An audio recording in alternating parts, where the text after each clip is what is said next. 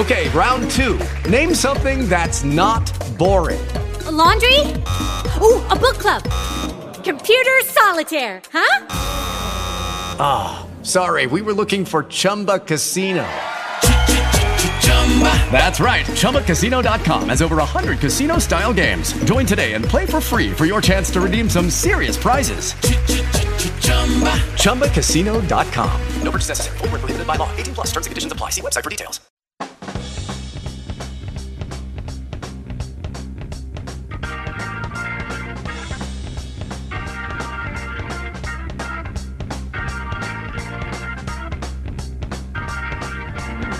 All right, welcome to the program. Logan and Lewis, Ryan Edwards, Benjamin Albright filling in for the fellas along with Kathy Lee. Hit us up on the phones, 303-713-8585 or the KOA Centura Health text line, 56690. Good morning, Benjamin. It is morning. It is definitely morning. You have a delicious-looking drink sitting next to you this morning. I got a bone to pick with you guys. Now, hold on. This was actually Grant's idea. No.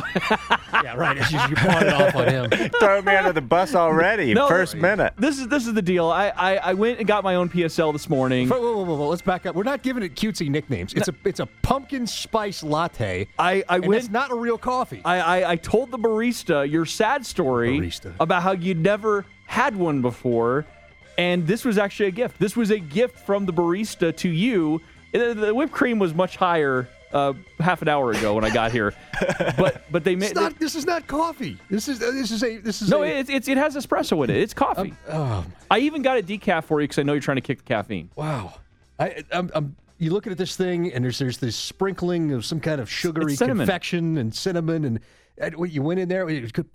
Could you put a pillow of whipped topping on there? Could you just a pillow? This is the deal. This is the deal. You're going to break some hearts, okay? And legitimately, the barista, I told him, will be on at 9 a.m. on KOA News Radio, and Ben's going to try your pumpkin spice latte. And so the barista is probably tuned in right now to hear what you think of his delicious drink. He put a lot of thought and heart into this. Right. I don't. First of all, I don't understand the whole pumpkin spice latte thing because there's no pumpkin in this. It's just a dessert. You're drinking cake. Then Ben, whatever you have to do to feel better about this situation, it doesn't matter to me. I'm just saying, don't hurt people's feelings. Listen. We are. It's a Funky Friday. It's all positivity. That's what we do here. Super spreaders of positivity on the Logan and Lewis show. So you are not about to jump on this show with the radio legends that usually fill this time slot and break people's hearts. You're just not going to do it. I am going to do it. That's what I'm here for. Literally hired me to be the voice of negativity. No, I'm just kidding. That's your business card. I don't know. Maybe it's the generation I grew up in. That's we're the same age. And I don't know. Maybe it was my time in the military.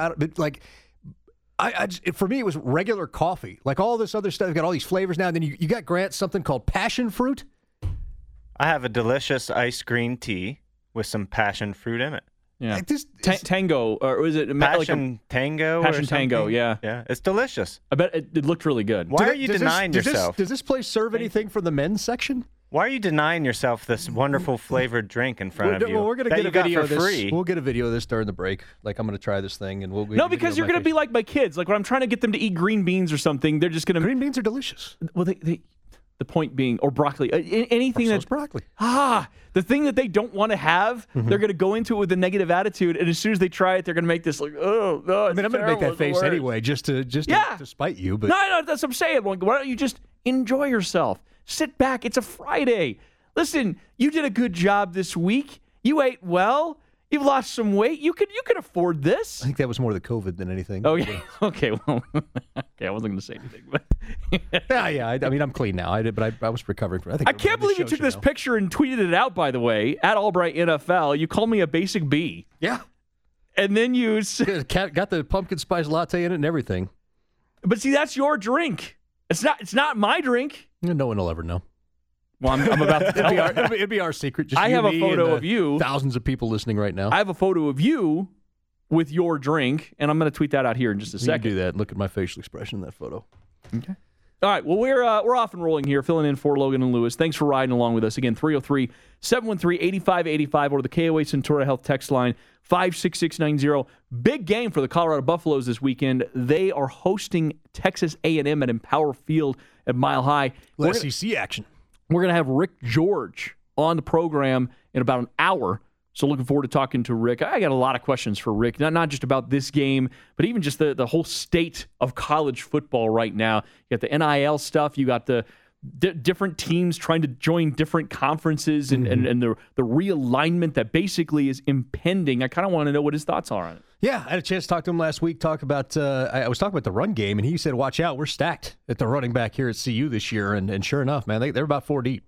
So it was good. I'm going to give him his flowers on that one. Yeah, they certainly looked impressive. It's going to be a tough task, though. Texas A&M is 100% legit. They're a really good team. They're no Arkansas. Listen, Arkansas was trailing at halftime in that game. I know. By the way, that game ruined me this weekend. I had a 3-leg parlay that was going to give me $200, and I had, who are they playing? Whoever it was, plus 19. Yeah. Okay. So, I mean, for me, it felt pretty good, especially at halftime. You took Rice? Yeah, Rice. 19? Rice plus 19. Ugh. Listen, I loved that bet, especially when Rice was up at halftime. It even showed up on, Scott Van Pelt's Bad Beats. It was not bad. Because Arkansas had the win. They didn't need to rush for that last touchdown. Now, the funny thing about that, interestingly enough, is the intersection of our show, is that made you, because then you hit the over on that game. So you get what you wanted, but I did not. I missed my 3-leg parlay because Rice didn't cover. You hit the over, so it's not like I'm going to sit here and convince you that was a bad move. Oh, it's a fantastic move. But this is what. It's just great coaching. Listen, this is what bothers me so often in college football because teams feel the need to run it up in order to make their standing look better. Yeah, it is style points, and it's obnoxious. You had to win. Arkansas had won that game. They didn't need that last touchdown. They could have knelt out the ball. They could have kicked a field goal. It did not matter. You needed it for the over. Right. And I'm not whining because I missed the parlay. I'm whining because style points is a bit of a bummer. And it's a thing in college football versus like the NFL where if you run it up, it doesn't matter. But, you know, what are you doing betting on Rice, though? I like Rice. In the bottom of my Chipotle chicken bowl. Oh, man. But I don't like Rice for football. I thought that Arkansas would win. I just didn't think they'd cover 19 points. 19 points is a lot. Yeah. And I was right, at least at halftime. I was feeling really good. Oh, you were counting it up. I was surprised. When the halftime was, I was surprised I didn't get text messages from you. Well, I had talking a little bit of the noise. Other leg of the parlay was still closer. hot? Okay. Yeah, right. So I wasn't about to talk trash until I got there. But I was like, man, this is looking pretty good. And my one is going to cover. I'd won the early matchup already. I just needed Rice to cover. And then I can't even remember what the other one was. But the other one did hit. Yeah. And I basically thought I had already won it.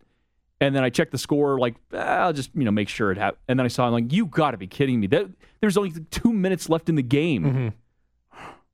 Anyways, I was a little frustrated. And last night was a little frustrating with Chris Godwin fumbling the ball. Oh, I was lucky I had Tampa on the money line. So yeah, that crushed me because I got in at 7. Yeah, I got like 7 and 7.5. I had like several bets before out it got there. Up to like 10. Yeah, I got in there like early, and I was just counting that money, already feeling pretty good. And they were about to run that in, and I was like, well, Dallas will be driving down the field, but I think Tampa's going to stop them. They'll probably have to settle for a field goal. Maybe I get a little unlucky there, but it'll probably be a long field goal. And I definitely don't trust Greg Zuerlein. Yeah. Who, honestly cost Dallas that game. I was talking to Jeff Johnson on the way up in the elevator over in the sales department here, and he laid on Dallas. Oh, wow. Wow. So he thought he was close to cashing that. Yeah, we have the Pro Football Pick'em up right now, KOANewsRadio.com, and we got our leaderboard, by the way, brought to you by Circle K. We got our leaderboard up. You and I, of course, we picked Tampa Bay. Yeah. Most of us did. But yes, Jeff Johnson had Dallas. There were some teams. I was a little surprised to see that when I logged in this morning, because it was you, me, Alfred, and JoJo, along with BK and Anthony. We all had Tampa. But Jack Corrigan, Jeff Johnson, And then, Grant, did you not pick? I did not pick. I was late to the party. I didn't pick. I didn't set up my account until this morning. So I would have picked Tampa, but obviously it doesn't count now. Of course you would have picked Tampa. Yeah. But that's the right pick. That game was a lot closer than I thought it was going to be. Yeah, it definitely was. Oh, definitely. This was a good kickoff to the season. That was a well-fought game. Yeah. No, it was a great game. We had like 70-something passing attempts in that game, though. Listen, I told you last night when we came on for a brief moment after the Rockies win. Nice win, Rockies. Nice road win. It's a weird thing to say. Usually those things, when they're in the same sentence, don't actually work. It's usually like they just missed the win. Anyways, but I said last night, I was actually more impressed with Dallas keeping it close and the way Dak Prescott played. The thing is, though, that's not sustainable. There's absolutely no way they can continue to have Dak Prescott throw it 50 times a game and win games consistently. They need to involve the run game. They need Zeke. And why are they paying him as one of the top running backs in the league if you're just going to have him in for pass pro? He only had 13 touches last night. Weird, right? On 63 snaps. And this isn't even like a fantasy football. I'm whining because I have him as a first-round pick. This has nothing to do with that. I'm just saying. I feel like it does. Sustainability for Dallas, like when they go back and look at this thing, they're going to say, well, yeah, Zeke didn't have a great yards per carry, but they also didn't invest in it. Well, and that's the thing that bothered me. I know Tampa's got a great front seven, and that running into that is not the thing you do. But the thing about it, I posed a question last night on Twitter. I said, I'm just confused what Dallas is paying all that money to Ezekiel to do. And everybody's like, well, block. And I'm like, well, duh. The question's a little deeper than that. If you pay a running back 6 years, $90 million, it doesn't matter if it's the best front seven in football. You're paying him that money because he's going to be effective against that. Otherwise, why are you paying him? They lined Zeke up at fullback last night. They had him in blocking while they're throwing passes to Tony Pollard. That's a 6-year, $90 million running back. Weird. That you're using as a decoy and a blocker. We're getting a lot of questions here on our KOA Centura Health text line 56690 wondering why we are not Dave and Rick. Well, first of all, we're never going to be Dave and Rick because they're legends and we're thrilled to be in their time slot right now. But they are out today. Of course, going to be on the call on Sunday. We'll have our game coverage for the Broncos-Giants starting at 8 a.m. But we are Ryan Edwards, Benjamin Albright. If you haven't heard us or heard of us, we are on usually in the evenings, Broncos Country Tonight. And we appreciate you riding with us today. So we have Rick George coming up here in around 10 o'clock. We're going to have Art Stapleton to help us preview the Giants. We'll get to our NFL Pick'em coming up in the third hour of the program because we have real football, as we're just talking about. Last night, had a game. Both of us picked Tampa Bay. Have a game, full slate of games coming up this weekend. A reminder, too, also, we have our Betfred Sports opening line show at 9 a.m. So we're going to actually go. So this will be more of the straight-up Pick'em that we're going to do coming up a little later on. This weekend, we'll get into the lines, and we'll kind of pick against the spread and that type of thing. Yeah, looking forward to it. Get a chance to let everybody know what we think about these games coming up. By the way, I do think the Broncos are going to blow out the Giants this weekend. It certainly feels like it's lined up for that. I think that Broncos fans have been conditioned for a while now to expect the other shoe to drop. So even when there's moments of optimism of like, oh, this is the year or this is the time, there's always but you know what? We've been let down before being excited. Well, think about the last time the Broncos were expected to blow out the Giants, though. Oh, I definitely remember that. Pat McAdoo and the Giants were prime reeling. time. Yeah. Was that Sunday night football, I think? Something. It was Sunday or Monday night. Yeah, but I know it was a night game. An egg. Orleans Darkwa. Yeah. Running up and down the field. They were missing their top three wide receivers. They were missing Odell Beckham. They were missing Sterling Shepard. And was it Golden Tate or who was it at the time? No, it wasn't Golden Tate. Was it Brandon Marshall? No, it wasn't. No. I'm trying to think who. I can't remember who the third, but you're right. Yeah, they were missing their top three guys. Tight end, it was banged up. Yes. Missing an offensive lineman. And they had to start Orleans Darkwa at running back. Yeah. And they embarrassed the Broncos. And it was the beginning of a really brutal stretch because then the Broncos went on the road and got shut out by the Chargers. And that was the game where Trevor Siemian just got rocked by their pass rush. Well, that was the one where it was funny because one of the Chargers assistant coaches had leaked the game plan on how to stop Trevor Siemian ahead of that game, and it made its way to like Reddit and stuff, and people were like, "Oh, this is not a real thing. Trevor Siemian will, and then they came out and did exactly what that leaked game plan was and shut him down, just shut him down. And then they continued the road trip. They had a loss in Kansas City. Then they gave up over 50 points to the Eagles. Wasn't the Dolphins game in there too? So no, that was the year before. Okay, I couldn't remember if that was the stretch. End of the season before, and that Gase was had put the onside kick up. Yes, yeah, that was that of the Vance Joseph era losses. That was one of the toughest because it's not so much that you thought, well, the Broncos should really win this game, and they probably should have because Miami wasn't really a good team. Mm-hmm. It was just the way that Adam Gase kind of ran it up and tried to embarrass the Broncos. Mm-hmm. That was the tough thing. And it was a lot of mistakes, too. It was a lot of mental errors. It was a lot guys of just... were checked out. Yeah, and that was one of the moments... The thing that I remember the most about that game is where you were like, Trevor Siemian's broken. Mm-hmm. Like, he is done getting hit back there. Maybe it was at the end of that season, actually, now that I think about it. But I just remember that was kind of the moment where you're like, what they've been doing is not even remotely close to being competitive in this league. Yeah, it was bad all the way around. And I remember, in that season or around that season, I remember having conversations with Steve Atwater about the Broncos. And this was like a moral victory conversation, and people were like roasting me for it. But I was having conversations with him and Andrew Mason about how the Broncos are so far removed at that time from competitive football. They need to go back to like a basic level of figuring out what they are. What they're trying to accomplish. Mm-hmm. Like think about that for a second. Think about Broncos football, and I'm not like trying to bum anybody out this morning, but think about for a moment where you don't know what you're trying to, you don't even know what you're good at, and you're trying to go out there and compete against other professional football teams, and it's not close. Mm-hmm. That's how bad it got then, because they really didn't even know what they were good at. Right, but I think this team's on the right track. Now I don't know if it's going to be enough, and they could do enough this season to save Vic Fangio. We'll see. But I think they're going to start this season hot. I think they're going to blow out a Giants team. It's going to be shorthanded in this game. It certainly seems like everything's lined up for it. Yeah. The emotion of it, the 20th anniversary of 9/11, that could play a little bit of a factor. I think that could play a little bit of a factor early on. I don't think it's a big factor for the entirety of the game because it becomes one of those things. Once the ball's snapped, once you're out there hitting, I think the emotion of the game is what it is. Yeah, is there emotion from that in this game? I don't feel like a lot of people are talking about that, to be honest. We can talk to Art Stapleton about it. We'll ask him, like, what do you think the atmosphere is up there in New York? Is going to be the atmosphere of the game. Yeah.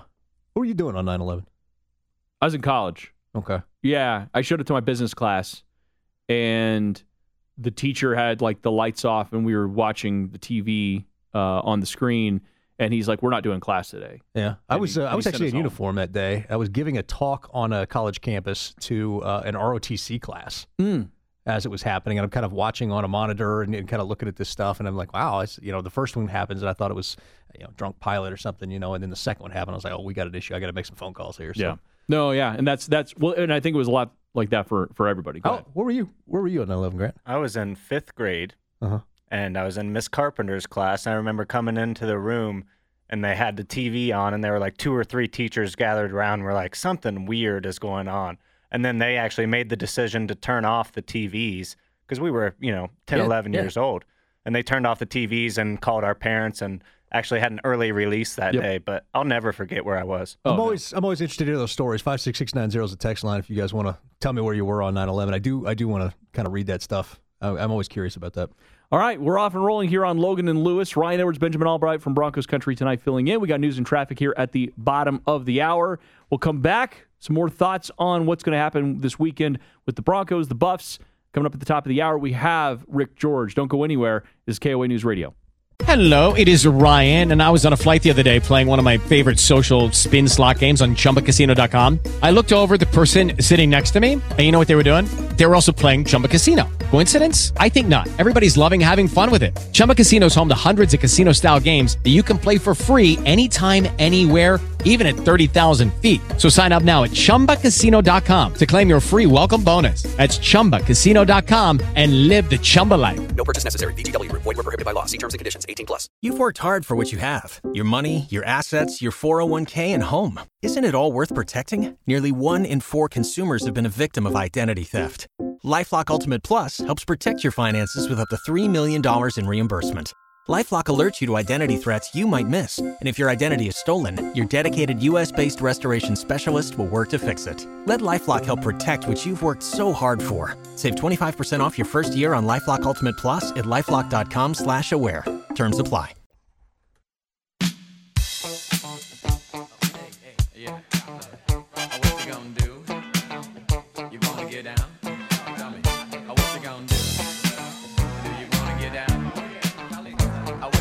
Zap. Cool in the Gang. Oh, this is Cool in the Gang, isn't it? It is a funky Football Friday. Get the alliteration going there. On Logan and Lewis, Ryan Edwards, Benjamin Albright filling in for the fellas, along with Kathy Lee. 303-713-8585 is our phone number. 56690 is the KOA Centura Health text line. Rick George going to join us here in about 30 minutes. Also, a little later on, Art Stapleton will help us preview the Broncos-Giants. Our coverage is at 8 a.m. on Sunday morning, starting with Broncos warm-up with Brandon Cristal. Ben and I will be on from 9 to 11. Got Big Al and JoJo with Broncos Game Day, and then we have Broncos Countdown to kickoff as we walk up to kickoff the Broncos and the Giants. Ben asked the question, where were you on 9/11? We were going to be observing the 20th anniversary of that coming up tomorrow. And that'll be an emotional scene out there in New York. We've got a lot of texts rolling in here on the KOA Centura Health text line 56690. So we'll get to those here in just a second. But first, let's get to the phones. 303-713-8585. Todd, you're up here on Logan and Lewis. Ryan Edwards, Benjamin Albright filling in. How are you, Todd? I'm doing okay. My story as far as 9/11 actually starts September 10th. I went to the Monday Night Football game between the Broncos and Giants the night before. I can remember where my seats were. I was on the west side, south side, about the 20-yard line. Just remember that. And I still have the ticket to this day because basically I look at that ticket and that's, the last time that really this country was normal as far as on that. Totally everything shifted. And the whole thing about it is that before I go into my story too, you guys would agree that sports can save lives, right? 100%. Yeah, absolutely. Okay. Because the whole thing about it is, I don't know if you remember how late that game went as far as that night. It went, think as far as in New York, I think it went to about 12:30, a little bit after 12:30. You can Google it, and there's actually columns about it of individuals that called in sick to work that worked in the towers that day because of how late as far as the Bronco Giants game went. So, lives were saved because of that game. Going into as far as that, I called in sick that day. I worked out at the airport. I worked for a catering company, and I just said, it was a late night. I didn't want to come in. Well, I was in my car, and my wife called me, and she says, Todd, something's happening. You need to call your manager. So I called my manager up, and I said, hey, just to let you know, I'm sorry. I'm sorry I called in sick and everything, but he said, Todd, I don't care. Just get into work. And we started taking all the equipment off of the plane. We let the planes landed first, and just looking at the tarmac and looking as far as at the way the planes were, there was no room anywhere. And then just taking off as far as the equipment that day, that will probably, because I think of Dave. The last thing as far as us in Denver had was listening to Dave's voice the night before 6:46 in the morning when the North Tower was hit. The last thing people could heard was Dave Logan's voice before as far as that. That's just how intertwined things were as far as that day, and it'll be something that I will absolutely never forget. It's just amazing on that. And I wish you guys a great day for tomorrow. Okay? Thank you. Yeah, absolutely. Appreciate the call. Mm-hmm. Appreciate the thoughts and appreciate you sharing, especially from a little bit of the sports angle, Dave Logan's voice and how that identifies for you there. And I mean, I know Ben and I are 100% believers in sports' ability to unite people.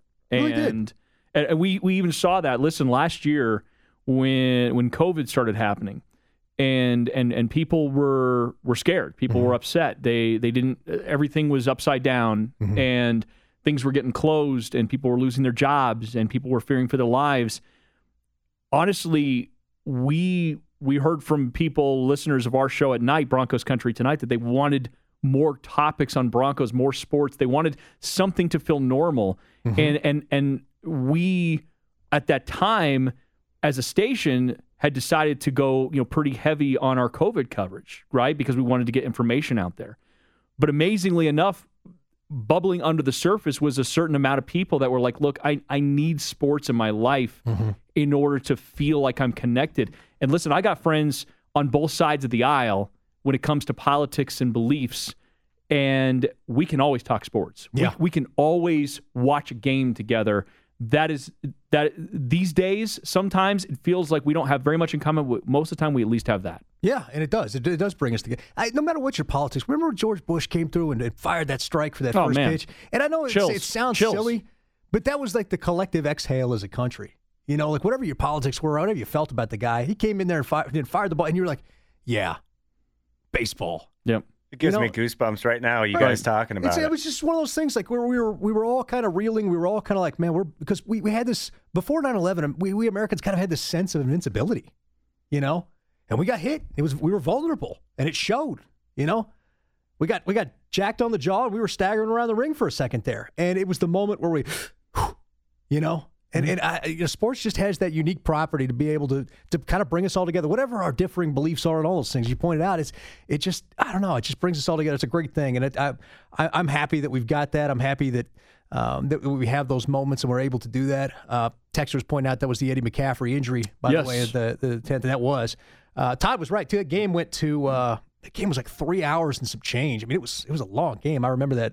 I don't remember exactly when it ended. Went after midnight, though. Yeah, it's different because you guys are in a different time zone here. Like, I was in Arkansas at the time, so I was in a different time zone. So for me, that morning was later. Like, I was up and ready to go, and I had been doing things that morning. You guys were probably still, a lot of people here still probably sleeping in and catching up. Well, I mean, like I said, I was in class. Yeah. I went, but it was my first class of the day. Right. So it was like you were an early morning college guy? You scheduled classes before 10 a.m.? I didn't like to do that. I made the mistake one year of trying to do early morning summer school because I was trying to double major. I was an idiot. And I was trying. Did we get that, Grant? Yeah, Did we cut that I'm sure we got that somewhere. I'm saving that. Okay. I was trying to double major, and I was like, the only way I can get through this in a certain amount of time is if I start taking summer school. So I scheduled like an 8 a.m. biochemistry class. Ugh. It was one of the worst decisions. No, it was organic chemistry. Sorry, organic chemistry, and it was one of the worst decisions I ever made. It was 5 days a week, 8 a.m. I made maybe half the classes. I got a C in that class, and I thought it was like one of the greatest accomplishments I've ever had in my life. Like honestly, I put like my marriage, my kids, and then getting a C in organic chem. That's like the top 3 things that I've ever accomplished. I mean, doing this is also pretty cool too. But I'm just saying, like that is right up there. But no, I mean, listen, I just had you pegged for like early morning college guy. I was quite the opposite. I love sleeping in. Now I can't sleep past 7 if I wanted to. Yeah. Kids, they come piling in. It's the number 2 reason why I'm never having kids. The number 2 reason? I'm scared what the number 1 reason is. Yeah, let's hear number 1. I don't want the competition. I don't want a cuter younger me I have to compete with for attention. How's that pumpkin spice latte, by the way? It's something. I got a video up on Twitter. There's no pumpkin to it whatsoever. It just tastes like really candied coffee. Okay, you're drinking it, and by the way, just admit it. It's coffee. I just want that on tape. He said it's coffee. I also got him saying the same thing on Twitter. I posted a video of Ben taking the first sip. Uh-huh. We got a lot of good text coming in on this stuff. I just enjoy reading this stuff, guys. I appreciate you sending these stories in. It's just one of those things. Well, why don't you read a couple, Ben? That appeals to me. I don't have to get it. No, I mean, listen. You wanted to hear from people. Let's see, 720-877. I was stationed in Okinawa in the middle of a super typhoon, barbecuing in my buddy's room, and he says that he was trying to watch the Broncos game. AFN, which is the Armed Force Network, broke for commercial and came back with the World Trade Center on fire. Watched the second plane hit in the background, immediately sobered up, got my mobility rag ready because he knew knew it was an attack and waiting for the call. And it's kind of what, like, I was in uniform that day as well. I was giving a talk to an ROTC class at the college about, what's involved with service and all that kind of stuff. And yeah, that was one of those things that it happened as I'm giving the talk, and that was probably the worst talk I ever gave outside of this one. But this one kind of the same age as Grant, saying I was in 7th grade. My mom woke me up that morning for school, and the first plane had already hit. At that point, we were all thinking it was a horrible accident. When I got to school, everyone in class was glued to the TV. I'll never forget seeing the second plane come into frame and hit the second tower. It was almost like slow motion. My whole class let out our collective sigh. Yeah. This is one more here for Roger from Bakersfield said. Or gasp, actually. They collective gasp. I was a week from starting my junior year of college. In August, my girlfriend at the time purchased plane tickets for me to come visit her. She was in grad school at Boston College. I was going to fly in on September 6th, fly back to California on the 11th on American Airlines Flight 11. About a week after buying the tickets, we got in a big argument over the phone, so she canceled them. Argument may have saved my life. So that's Roger in Bakersfield. Yeah, that was. Pardon me, guys. It's just one of those things. I enjoy reading these things, and kind of there's a collective moment as a nation. Kind of thing. Where were you when? I just enjoy reading that stuff. It's fascinating to me. Yeah. I think there's a song about it, too. No, don't play that song. No.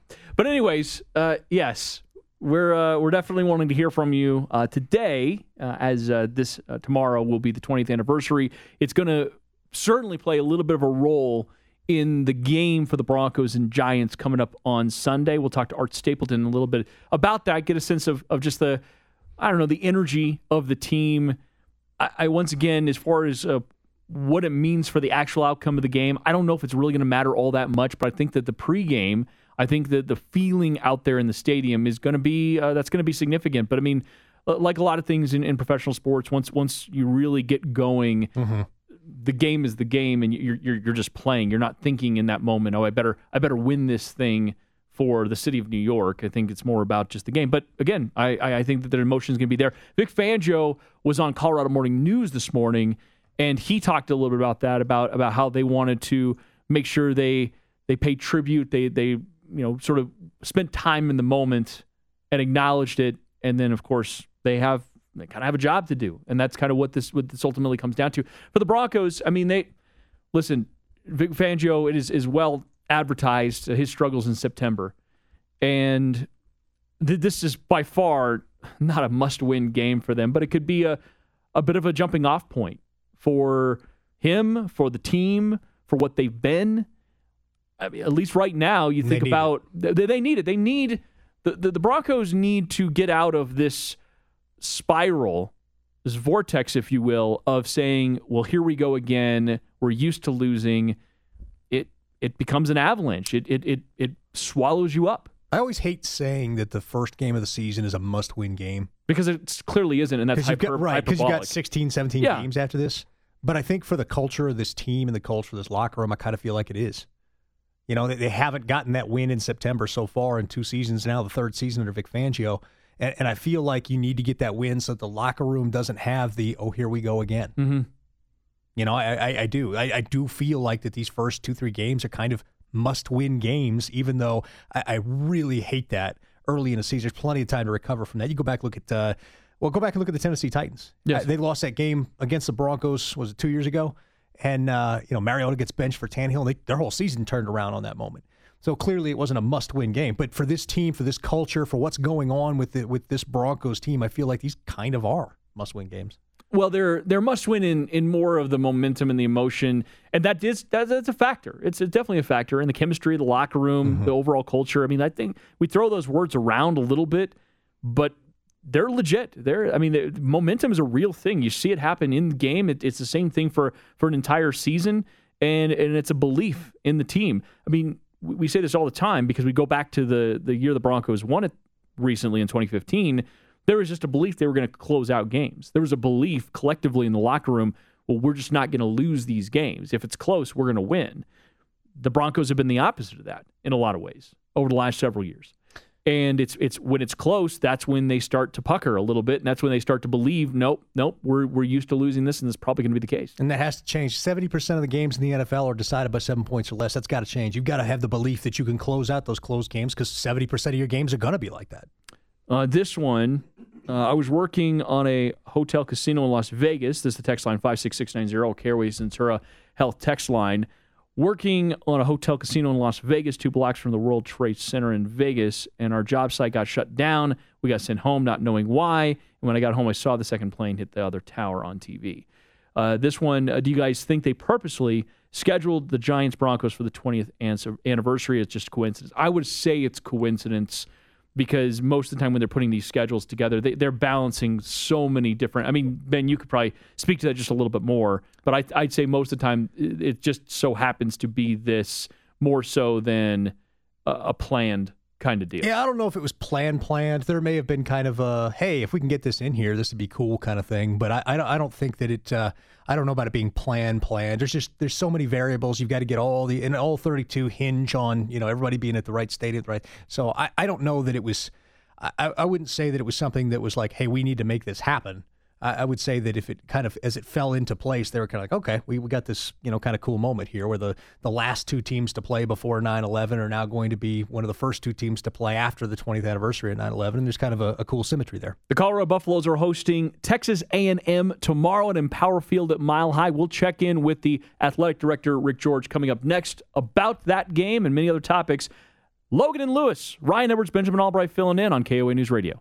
Hey guys, it is Ryan. I'm not sure if you know this about me, but I'm a bit of a fun fanatic when I can. I like to work, but I like fun too. It's a thing. And now the truth is out there. I can tell you about my favorite place to have fun. Chumba Casino. They have hundreds of social casino style games to choose from with new games released each week. You can play for free anytime, anywhere. And each day brings a new chance to collect daily bonuses. So join me in the fun. Sign up now at ChumbaCasino.com. No purchase necessary. VGW. Void where prohibited by law. See terms and conditions. 18+. Waiting on a tax return? Hopefully it ends up in your hands. Fraudulent tax returns due to identity theft increased by 30% in 2023. If you're in a bind this tax season, LifeLock can help.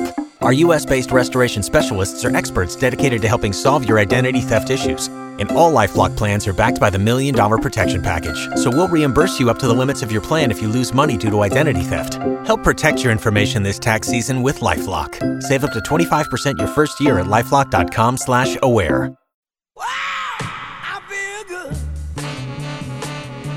I knew that I wouldn't. I feel good. I knew that I wouldn't. Well, hopefully, our Colorado Buffaloes will be feeling good tomorrow after a win over Texas A&M as they host them. You see what I did there, Grant? They host them pro. Tomorrow at Empower Field at Mile High. And to help us talk about that game is the Director of Athletics for CU Boulder, the one and only Rick George. Rick, you're on with Ryan Edwards, Benjamin Albright, filling in for Dave Logan, Rick Lewis. How are you, sir? I'm doing great. How are you guys doing this morning? We're doing fantastic. Pretty excited about the game. And, of course, we're going to be carrying it right here on KOA News Radio. Kickoff at 1:30, pregame at 11. So let's talk a little bit about this game and kind of the way it came together and what you guys are looking forward to for tomorrow. How the ticket sales gone? What kind of representation are we going to see or hear, at least on our radio station, for the game? Look, I think the crowd's going to be pretty raucous. I think, having sold 14,000 student passes, for the year, I think we're going to see a lot of students down there, and they always help create an atmosphere. Ticket sales have been a little slower than we anticipated, but, it's going to be a big crowd, and we're excited about playing in the number 5 team in the country on Fox. So we've got a national audience that's going to be viewing it. So it's a real opportunity for the Buffs to play a matchup against a team like that and get on the national landscape. Yeah, we talked on Alan JoJo, I think it was last week, and you told me, I talked a little bit about the running backs. You told me you guys were about 4 deep at that running back position, and my goodness, you were right. You had 4 different players rush for a touchdown there in week 1. First such game since September of 2015. Now, Texas A&M's got a heck of a rushing attack, too. How do you like the matchup there? I really like the matchup. I watched film on them yesterday, doing my role on the CFP selection committee, and they've got a good football team. They lost a lot of their offensive linemen to the draft this past year, and C.J. Spiller's a really talented physical running back that we've got to be watching for. And then they've got a new quarterback, but really like his game. He throws a lot of solid underneath passes and lets their athletes run with it. But I think it matches up well with us. We're really good against the run defensively, so I feel good about that. And offensively, we've got, as you said, we've got 4 running backs, and as we talked about last week, and they're all solid, and we've got a great receiving core, and our quarterback, Brendan Lewis, got another game under his belt. So I think you'll see a lot of improvement from our team tomorrow. So I'd love to know from you, Rick George joining us here, what's the value, in your opinion, of having these games, these showcases at Empower Field? Look, I think it's important. We come to Denver, and it allows more people to view, our team, and we've got a lot of our alumni and donors from the Denver area, so it makes it good for them. And just the atmosphere at Empower Field, we know what we've experienced when we played CSU there in the past. And when we have 7 home games, we'd like to consider playing a game in Denver because, we always want to deliver 6 to Boulder. That's typically what we have. But when we have 7 in a marquee game like this, we want to, be on a bigger stage. And hopefully people in the next 24 hours will buy a lot of tickets, and we'll get over 60,000, and we'll feel good about, the crowd that we have in Empower Field. Yeah, I come from SEC country, and I'm used to seeing packed stadiums. I'm hoping to see a packed stadium here. I'll be rooting against the SEC in this one, obviously. We had in that Northern Colorado game, obviously got the big win, 35-7, but 12 penalties for 118 yards. To what do you attribute the, was it just rust? Is it just one of those things you got to shake off, or just coincidence of the moment and trying to get everything tuned up? Look, I think, our players were really excited about playing again and playing in front of people. And crowds, and we had a really enthusiastic crowd, 44,000 for Northern Colorado on a Friday, Labor Day weekend. So, I think they came out and they were excited, and, we didn't have the discipline that you'll see in Carl Durrell's football teams, because discipline's a trademark of how he coaches and the culture that he has on his team. So I think you'll see those penalties drop significantly this week, and they need to for us to be able to compete against a really good Texas A&M team. Well, there is something really special about crowds, sporting events, but college football is really unique in that facet, and it certainly feels like the momentum shifts can sometimes be in part with the crowd. Don't you agree? Yeah, I do agree. And I think the other thing, for tomorrow, it's the 20th anniversary of 9/11. We want to honor the first responders. I think we've got over 1,500 first responders that are going to attend that game. We want to celebrate and honor what they do in our communities. And, after the tragedy that we had in Boulder, we want to thank those first responders that, were so helpful to our community. So I think it gives us a really good opportunity to showcase our team on a national level, and having A&M with cadets and their band's going to be there. It's going to be a really good atmosphere. Yeah, I'm really looking forward to it. You guys are 6-3 all time against A&M, and I think the last time you got an AP top 5 win, was at the Oklahoma game. Good chance to break that or get a new one in instead of having the old Oklahoma one be the last one, right? Yeah, that's exactly right. That's the plan. We've got to elevate our football program, and the best way to do it is to play on national TV against really quality opponents and win. And it just comes down to the fact that we need to win. Last couple here for you. Rick George joining us here, the Director of Athletics for CU Boulder. Let's talk a little bit about just big picture. There's all sorts of rumors about realignment and teams jumping ship and going to the different other Power Fives. And how is CU just monitoring that situation? You guys, of course, firmly entrenched with the Pac-12. How are you guys monitoring that situation, and what's your overall reaction to it? Well, my overall reaction is that I think the alliance that we put together with the Big Ten and the ACC kind of stabilizes, the college football and college athletics landscape. I really believe that. I think you probably read that the Big 12 just added 4 schools to theirs, that they approved, BYU, Cincinnati, Houston and BYU. So I think that's good. I think it's important that the Power 5 conference stabilize. I think, we've got to continue to get the group of 5 stronger. And I think the fact that, us creating that alignment really helped stabilize the positions of those 3 conferences. And now with the Big 12, I feel really good about where we are in the Mountain time zone. I think that's important. I think we've got an incredible history and tradition at Colorado. We need to get to that level again. I think we're close to that. And certainly tomorrow can help us elevate our status as well. With those additions in the Big 12, I do agree, it provides great stability to that conference. But do you see this heading toward more of a regionalized super conference kind of thing, or do you think that may be just overreaction based on the realignment? Look, I don't think a big conference does college athletics any good. I think having strong conferences, multiple conferences, particularly in the Power 5, there's 5 of them, and then the group of 5, I think those we have to keep that intact. I don't think it's good just to have one conference dominate, a 24 or a super conference of some kind. I just don't think that's the direction that intercollegiate athletics should go. And, again, we feel really good about our position within our conference and this alliance, and hopefully we'll stay together, these conferences moving forward. The last question here for you. Really appreciate the time, Rick. Okay, so I just love to know how you feel like NIL has impacted college sports in the early goings. I know that there was a lot of holy cow, this could change the face of everything. I'd love to know just what you think the early impacts have been so far. Well, I think we're going to see, I think the early impacts are what we thought. There would be some, the 1% that are going to get pretty significant deals that, benefit that, student athlete. But I think, the one thing that has to happen is we have to have a consistent policy across the landscape of intercollegiate athletics. Right now we've got 31 states that don't have a law that can do whatever they want. We have 19 states that have a law that have to follow the law, but all those are different. We have to have some consistency there. But I do think, you're seeing a lot of that, and most of them are smaller deals that you don't hear about.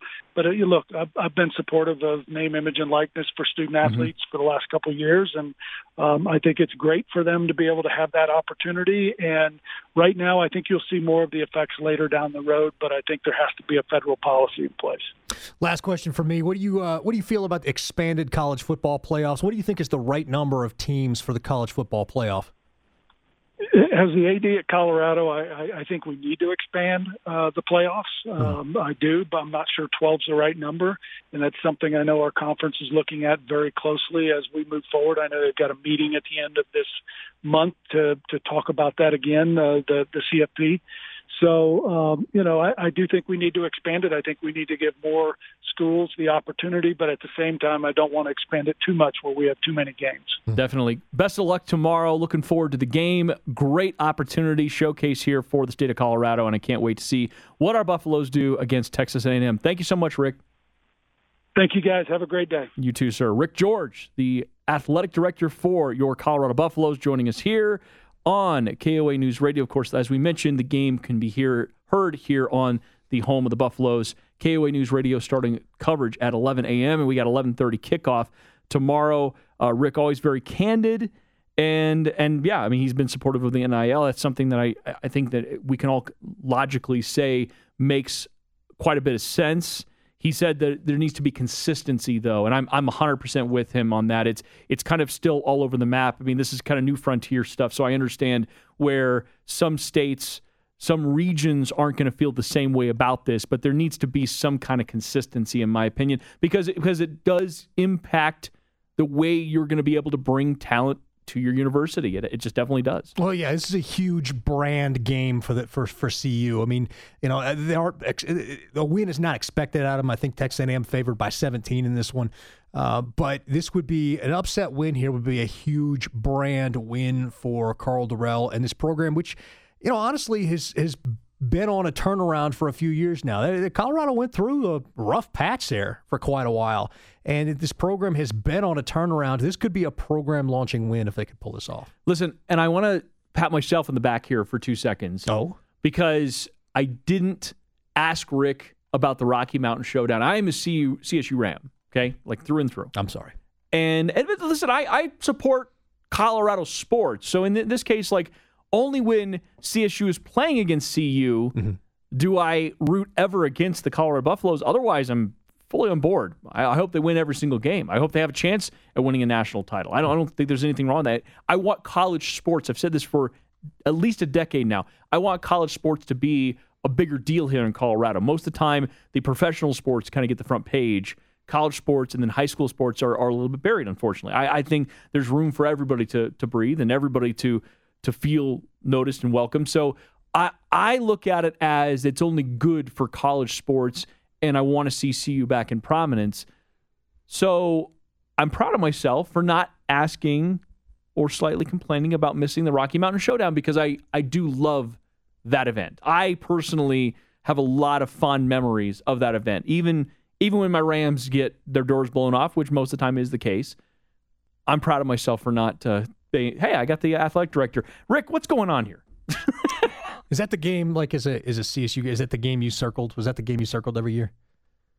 Down in Arkansas, it used to be. Oh, it absolutely is. It used to be the Arkansas LSU game. Now they tried to make Missouri the rivalry or whatever recently, but LSU, the Battle of the Boot, was the. No, this is the game. No, this is the game. This one in Wyoming. For CSU fans, this game, Wyoming, and then to a certain extent Air Force, but those are the two, and sort of, you know, like, I hate to admit it, but if CSU beats CU in any given year, there is definitely amount of, like, everything else is gravy. It's like, if you win that game, we're good. But if they don't win that game, which was more often the case, then it would come down to Wyoming. Wyoming's a big deal. But see, this is what, like, Mike Bobo always bothered me up there at CSU, because he just really could never win the rivalry games. Like, even when he had decent seasons, he just really struggled in those rivalry games. And in the end, that's kind of what it's all about for CSU, because you're a Mountain West team. You're not playing for national ranking. You're not playing for a championship, a national championship, anything like that. You're playing to be the best team you can in the Mountain West. But again, there's a little bit of a glass ceiling there as it relates to any kind of national prominency. Where you're looking at Colorado, they absolutely have a chance every single year as being part of a Power 5 to do something really special. And Karl Dorrell, I think, is the right coach to do it. It's just got to get the right mix of players, the right opportunities can present themselves. But see, that's the thing with, like, CSU. Like, when you're not a Power 5, your mindset shifts. You're thinking more about rivalry games. You're thinking more about the smaller moments. And if you have a head coach in there that can't win those, that's going to be tough. And listen, they lost last week to an FCS, a good FCS team. Yeah, they're a good team, but it was bad. They got their doors blown off. Like, It would be one thing to lose a close game at home to an FCS that's a good team, and you just say, well, listen, they gave us their best shot, we came up short. No, you got blown out by that team. They ran up and down the field on you. And then you got Vandy this weekend. Yeah. And CSU, I think, is actually favored in that game, though I don't know how. I'm going to sit here and tell you, as a CSU Ram, I don't know how they're favored. Yeah. I don't want to say, was that a low moment in the program for you, for CSU? Like, was it the Arkansas-North Texas moment? Like, when Arkansas loses to North Texas, and I was like, wow. We have absolutely hit the bottom of the barrel. That was a tough moment for sure. I don't know.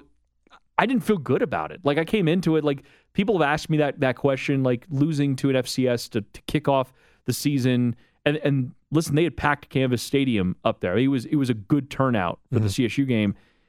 That's more disappointing than anything, because they're trying to get on track up there.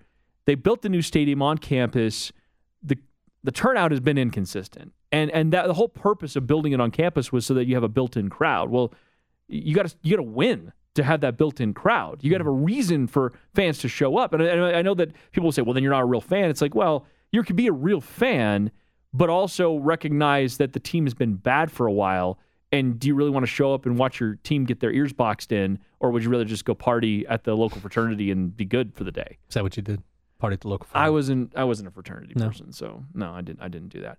Tell me on the text line, 56690, our KOA Centura Health text line. No, kickoff is at 1:30. Pregame is 11. So I'm sorry if I didn't frame that correctly. Kickoff is definitely at 1:30, so if I said that wrong, I apologize. But we'll have coverage right here on your home of the Buffaloes, KOA News Radio, tomorrow. We'll come back. We have Art Stapleton joining us to preview the Broncos-Giants game that is coming up next. Ryan Edwards, Benjamin Albright filling in for Logan and Lewis on KOA News Radio. Judy was boring. Hello. Then Judy discovered ChumbaCasino.com. It's my little escape. Now Judy's the life of the party. Oh, baby, mama's bringing home the bacon. Whoa, take it easy, Judy. The Chumba life is for everybody. So go to ChumbaCasino.com and play over 100 casino-style games. Join today and play for free for your chance to redeem some serious prizes. ChumbaCasino.com. No purchase necessary. Void where prohibited by law. 18 plus terms and conditions apply. See website for details.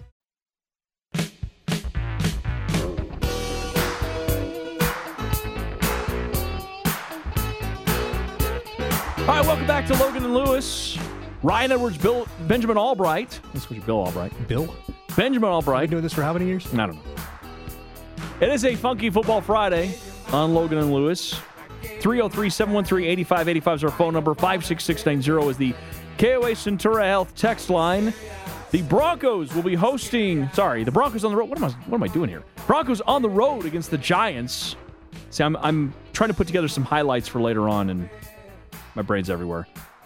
Broncos on the road against the Giants. Art Stapleton is going to join us right now to help us preview that game. Find him on Twitter at @Art_Stapleton.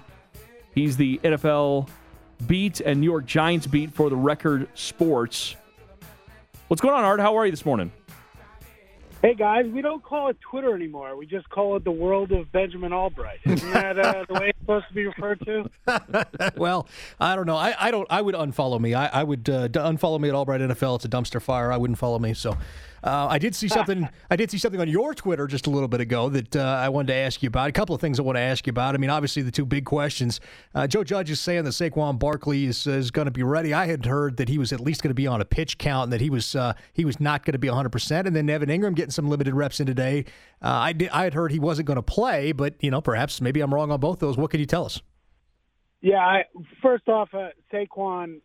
I mean, I've heard similar things to what you guys have heard, that, in terms of a pitch count on Sunday, Judge said this morning when asked about a pitch count for Saquon, he said, look, if the medical team tells me a guy is cleared to play, it's not like we can sit there and say, all right, we're only going to give him 12 plays, and then what if the first 3 go bad? Now we cut him back, or what if the first 3 go good? I think you're going to see Saquon. I think the emotions and the intensity will take over on Sunday, but I wouldn't expect 20 touches for Saquon either. Old friend Devontae Booker for Denver will probably see a little bit of Booker in the passing game, and we'll just have to wait and see what Saquon could bring to the table. I mean, he's looked good throughout the summer. They've been able to hold him off and be patient at times, pull him back, and I think he's ready to go. And I think the one thing that does loom is the Thursday night game against Washington this week. 2 games in 5 days for a guy coming back from an ACL.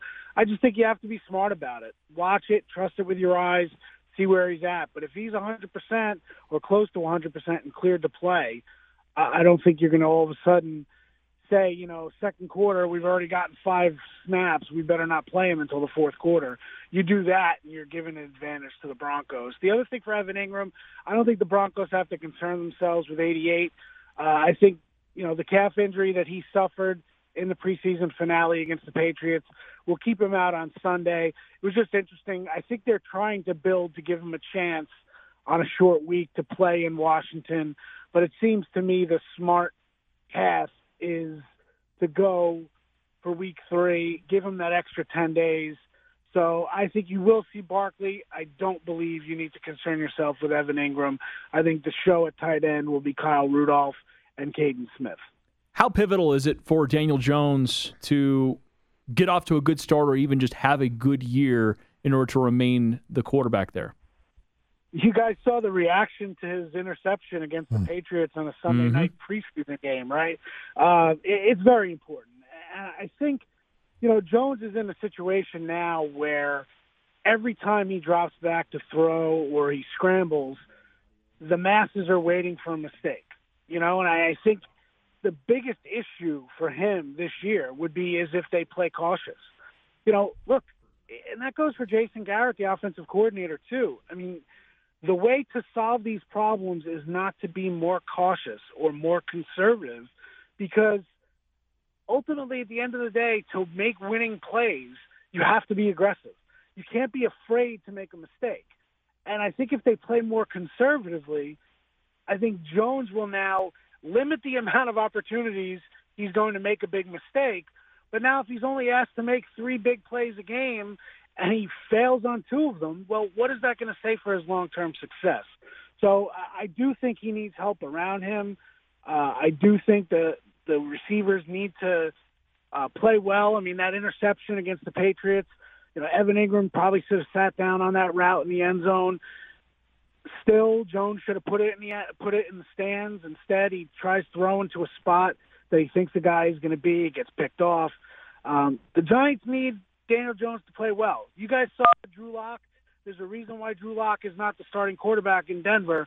The Giants are not going to play Mike Glennon, but I do think that there are similar concerns with Jones in terms of not making the big mistake and letting this team succeed, with big plays rather than not continuing to hurt themselves. And I think that's what Jones has got in trouble with. Well, you brought up Drew Lock, so that's kind of where I wanted to take this next question is, do you think he's gotten a fair shake? Because that's the question that comes up all the time with Drew. And, you changed systems, you changed offensive coordinators. Heck, you guys changed head coaches out there. So do you feel as though Daniel Jones has gotten the best shot at his development?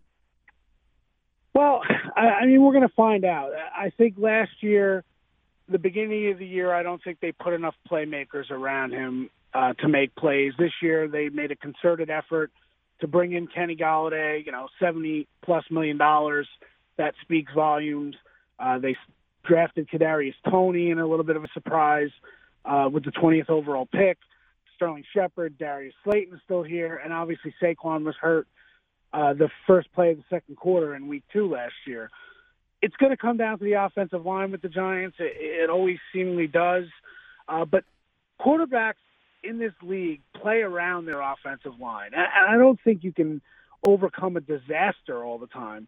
But if they're competent, or at least somewhat competent, get the ball out, call good plays, be creative, and you can overcome some of the shortcomings that you have on the offensive line. I mean, what we expected last night, Tampa's defense to absolutely dominate because Zach Martin wasn't playing for the Cowboys, right? And then all of a sudden you look at the end of the game, and sure, the defense had its share of plays, but you never once felt, at least I didn't, feel that the offensive line was completely overmatched by the Tampa defensive front. It's because they schemed around it. So, long-winded answer to your question, I think Daniel Jones will get his shot this year. He can't control injuries, and if he gets hurt, bottom line is, come December and January, with 2 first-round picks next year, the one from Chicago, they should both be pretty high. I think the Giants, Jones's biggest challenge is to make sure the Giants are not doing deep research on any of the quarterbacks in college this year. Because if it gets to December or January and they feel like they have to dig deep and start their scouting process with the QBs at the top of the draft, then Jones has already lost. So that, to me, is his biggest competition this year. I want to turn attention a little bit to the Giants' defense, which I honestly think is one of the most underrated defenses in the NFL. I think the weak link there, to me, looks like the linebacking core. I like the defensive line. I like the secondary, but that linebacking core just doesn't do it for me. What can you tell me about this defense?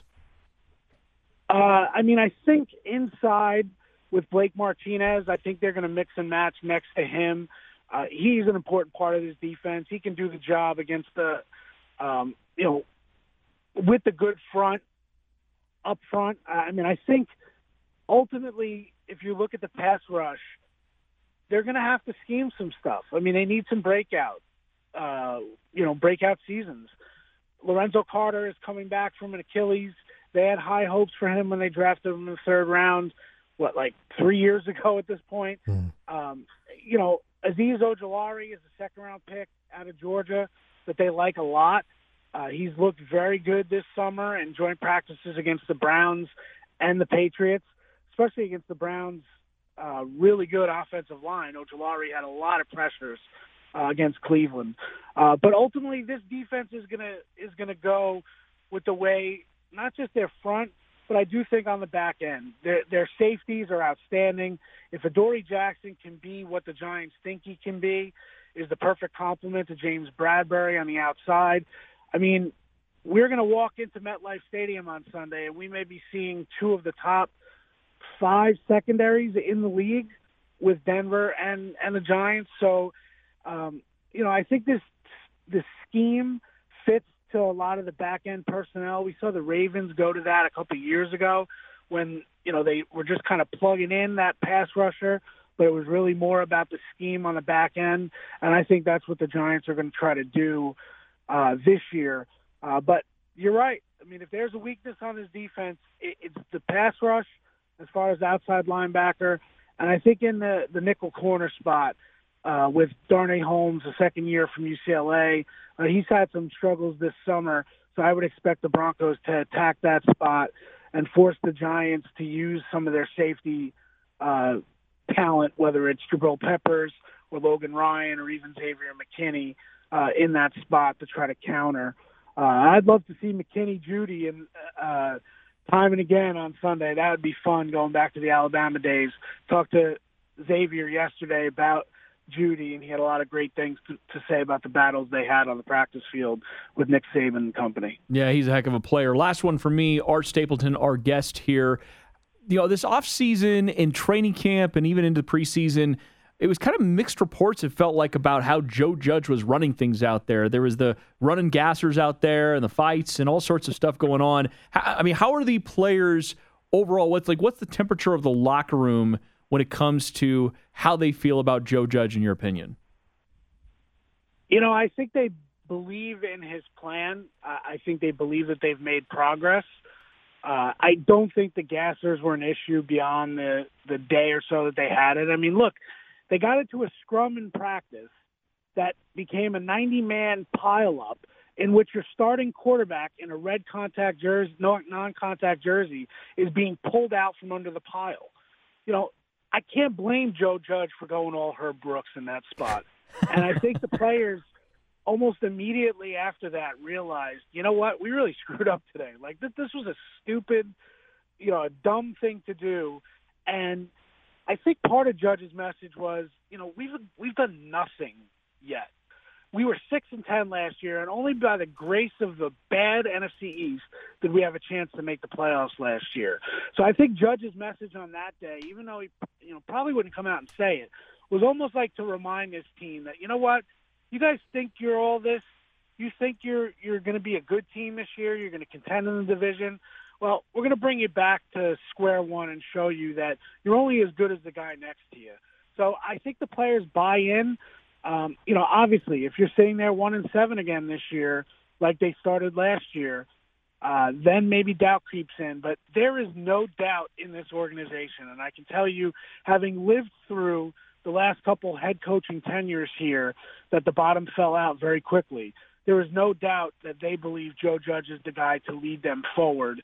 At the very least, he will not be losing his job after 2 years, which is what has happened to the last two head coaches here in Ben McAdoo and obviously Pat Shurmur now with a mini reunion this weekend. So that'll be fun too. Well, another mini reunion. The Broncos and the Giants were the last two NFL teams to play before 9/11. Here, 20th anniversary, 20 years later, the day after. There's a bit of a symmetry there. Is there any emotion of the moment, or are these guys going to be too young to really grasp that?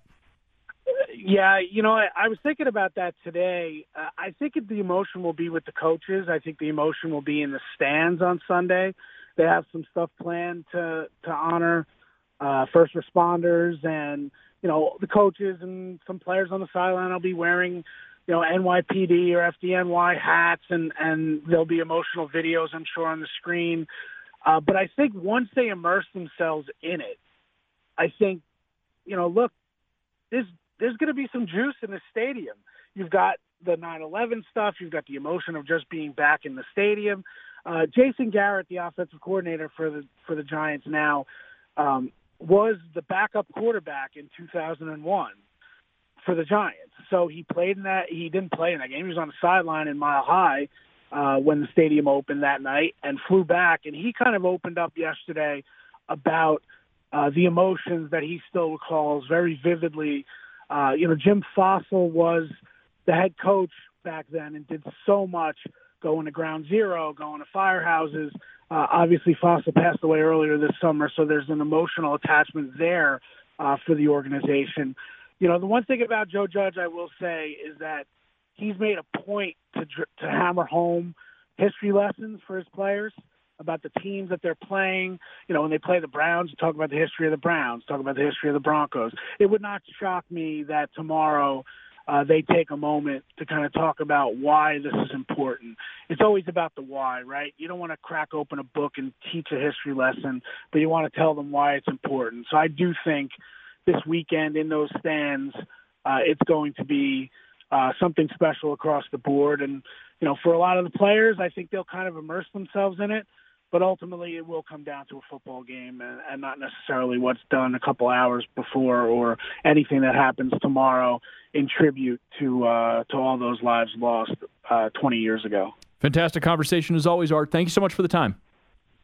Guys, thank you very much. Sorry for a little long-winded, but it's week one. Got to get all fired up. Right? I love it. No, it's great. We appreciate it. Art Stapleton, at Art_Stapleton on Benjamin Albright's Twitter, as he said it right there. He, of course, covering the New York Giants for the Record Sports. All right, we'll come back and react to that. Also give you a little bit of our side of it from the Broncos. We'll get into that next right here. Logan and Lewis Show. Ryan Edwards, Benjamin Albright filling in on KOA News Radio. With the Lucky Land Slots, you can get lucky just about anywhere.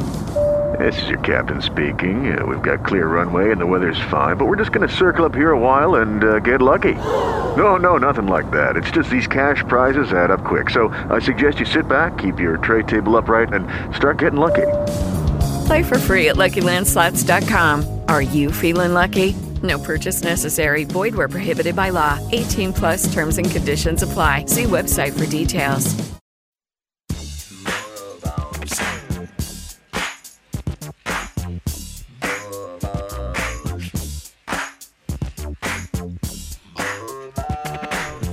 Welcome back to a funky Football Friday. Ryan Edwards, Benjamin Albright filling in for Logan and Lewis. Hit us up on the phones, 303-713-8585 or the KOA Centura Health text line 56690. Thank you to Art Stapleton. Thank you to Rick George, who are appearing on the KOA Centura Health hotline in the last hour. Great interviews. We'll get those up at BroncosCountryTonight.com. I just appreciate that there are no cameras in studio for the bad dancing I've been doing during the breaks. See, I think there's eventually going to be cameras in studio. In which I'm going to have to stop dancing. The second is I love on the Funky Fridays with Dave and Rick the descriptions from Grant about the air bass and the drums and like you guys are gonna have to fill in. It's not in the bass, man. It's the full 360. Do you always play it up that high? Yeah, you gotta play it up here. You can't play it down. You gotta play it up here. Is that an Arkansas thing? It's like 3 people that get that reference. But yeah, is that an Arkansas thing? I don't know. The sass. The sass. Anyways, I love when Millennial Grant describes the whole thing because it's like a 360 view. You're like jamming out to the music, and you can picture Dave and Rick rocking in the studio. Yeah, I'm going to have to find some words to describe Benjamin Albright's dance moves. I don't think they've invented those yet. I haven't found them yet. It's like a slow body, dry heave. We're going to have our NFL Pick'em segment coming up in the next segment, so stick around for that. We'll have highlights from around the league. Looking forward to that. It's always a fun segment. Week 1 of the NFL season kicked off last night as the Tampa Bay Buccaneers had to come back and beat Dallas. A little bit of a surprise there, but that was a fun game and certainly a great way to kick off the season. We'll get to our picks. The Pro Pick'em Challenge is available right now at KOANewsRadio.com. Click on our contest link, and there's some really fantastic prizes from Circle K. I mean, they've been a great sponsor of ours for a really long time. They've done a really good job with this, and they're giving away weekly $200 gift cards. Okay, so it's free to play. So this really isn't, there's no downside. People do pick them all the time. It's not even like difficult in the sense of picking against the spread or picking lines or anything like that. No, this is just straight up.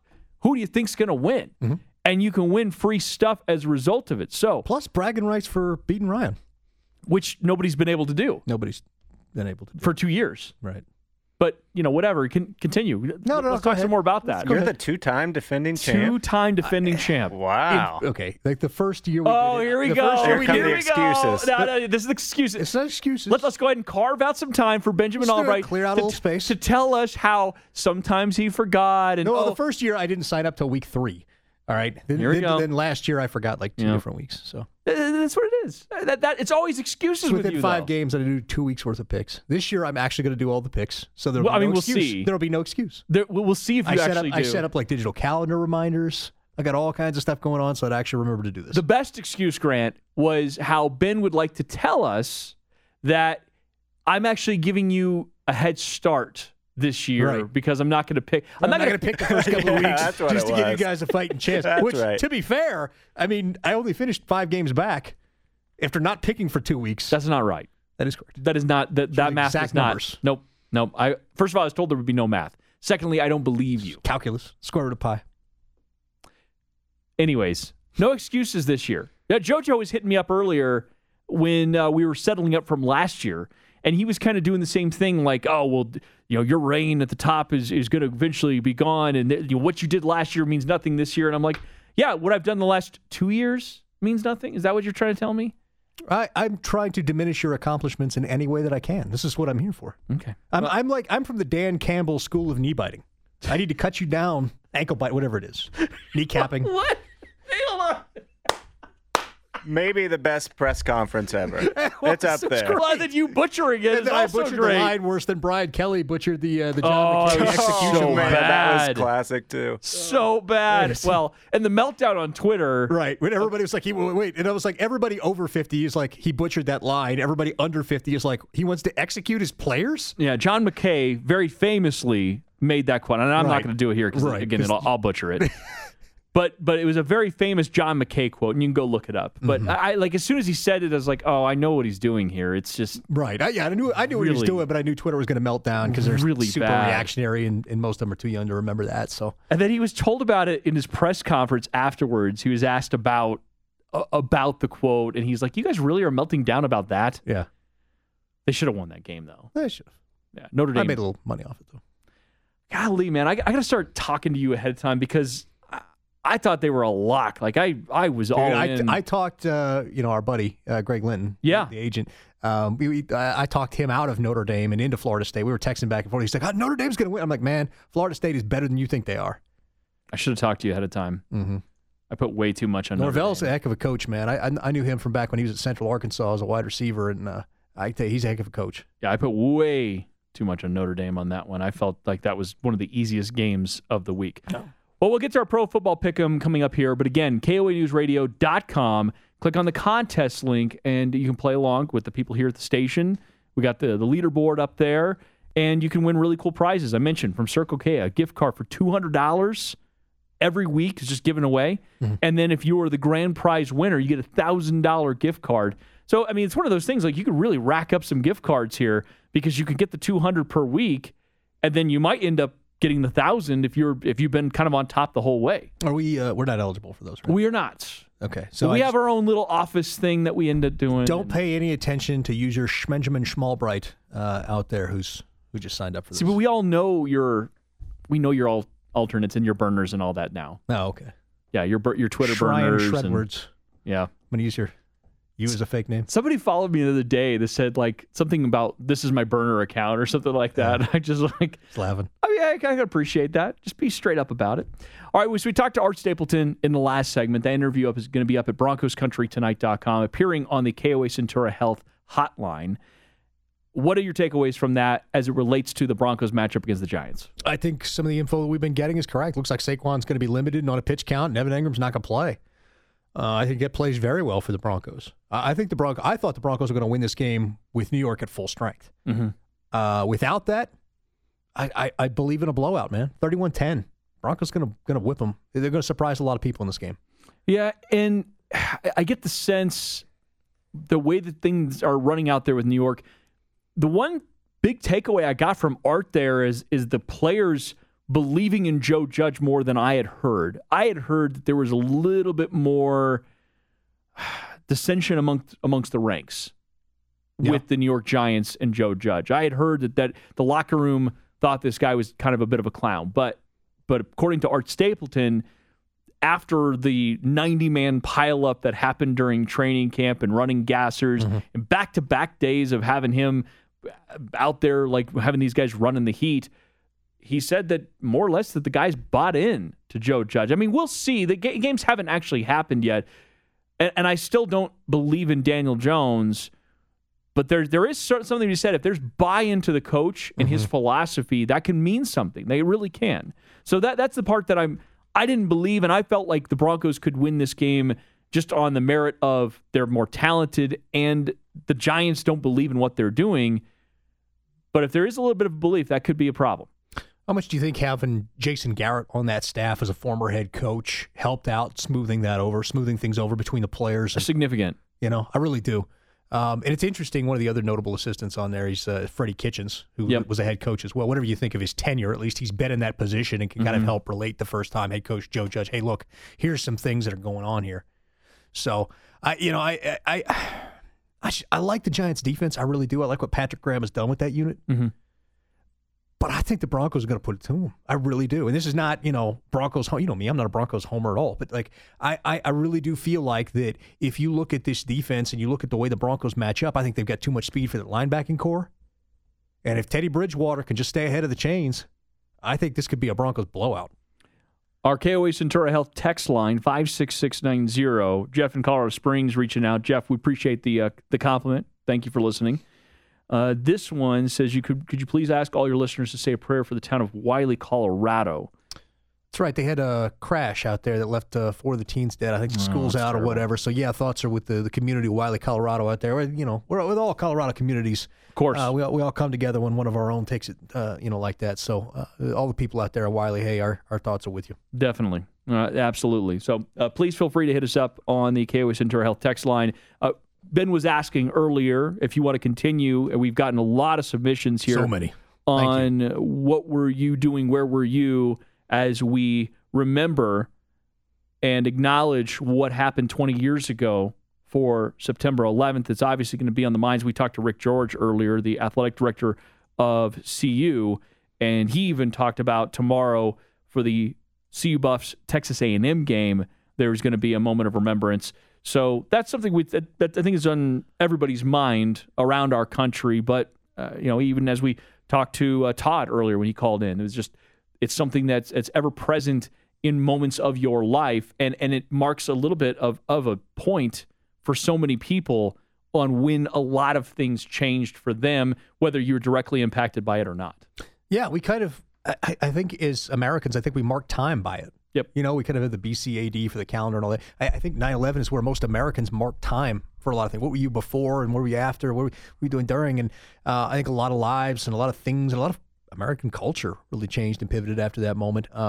We were talking to Art Stapleton. I kind of came to the realization that the players are probably going to be a little too young, for the moment as far as that goes. And he's probably right. The emotion will probably be with the coaches and in the stands and on the people watching rather than the players out there. Agreed. And that's something it's a point to remember, because even as we were talking to Grant, he was talking, he's in 5th grade. Yeah, I know. I was like, wow, I'm old. But these guys, like we've said for a while, right, that like a lot of these players were born, like I graduated high school in 98. Some of them weren't even alive at that time that are playing professional football. Yeah. They were born in an era of social media.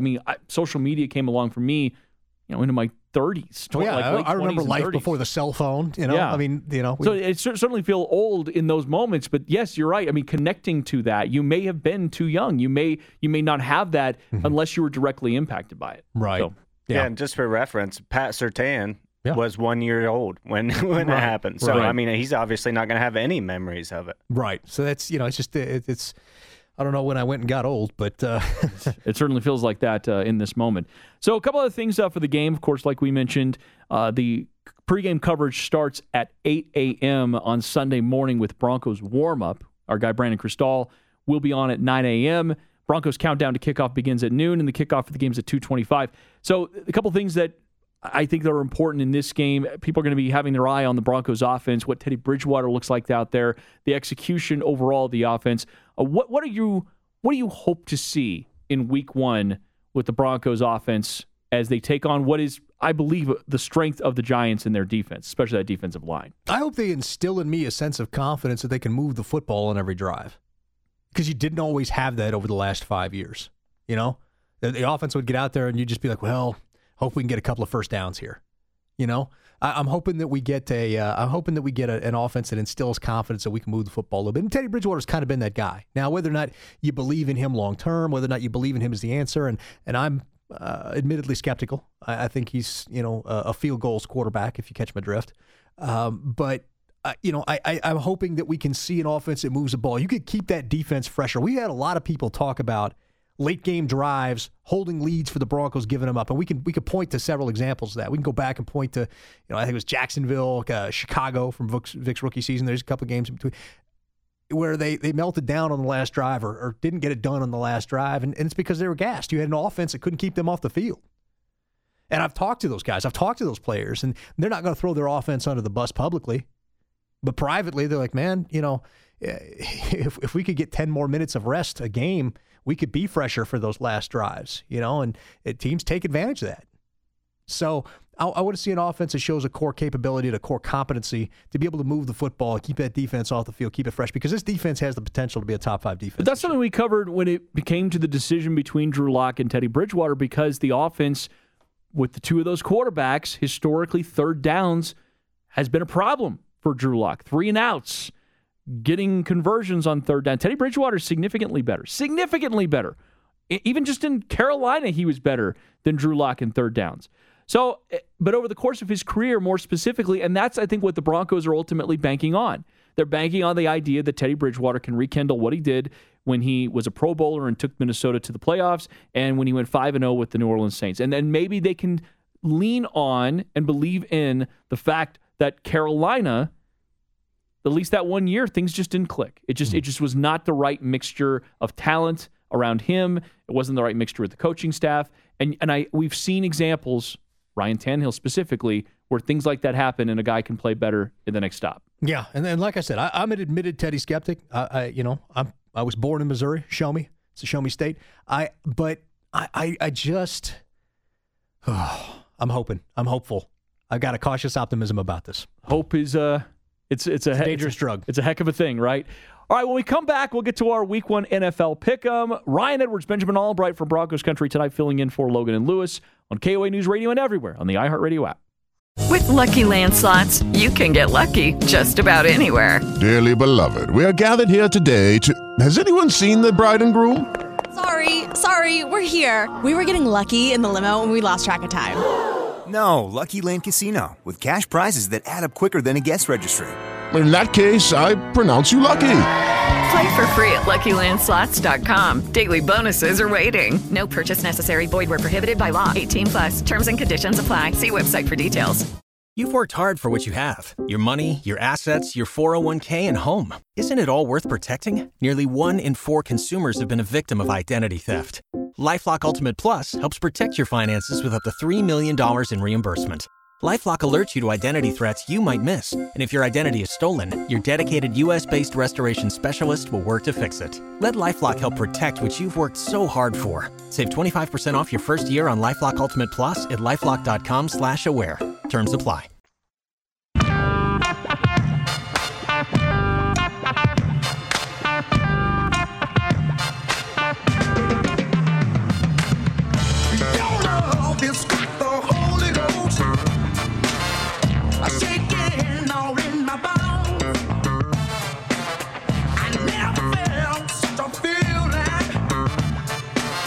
Love it.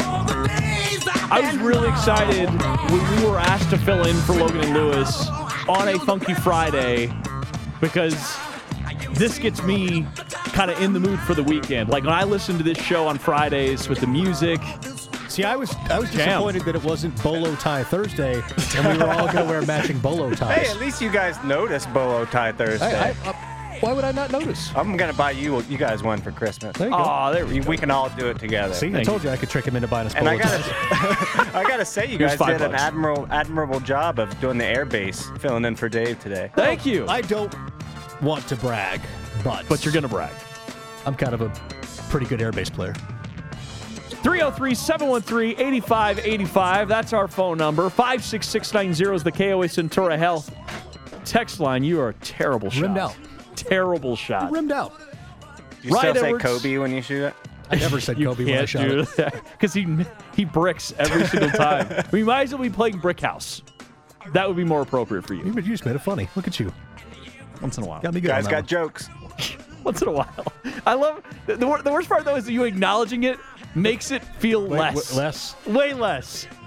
I have an acerbic wit. Yeah. Filling in for Logan and Lewis today. Week 1 of the NFL started last night.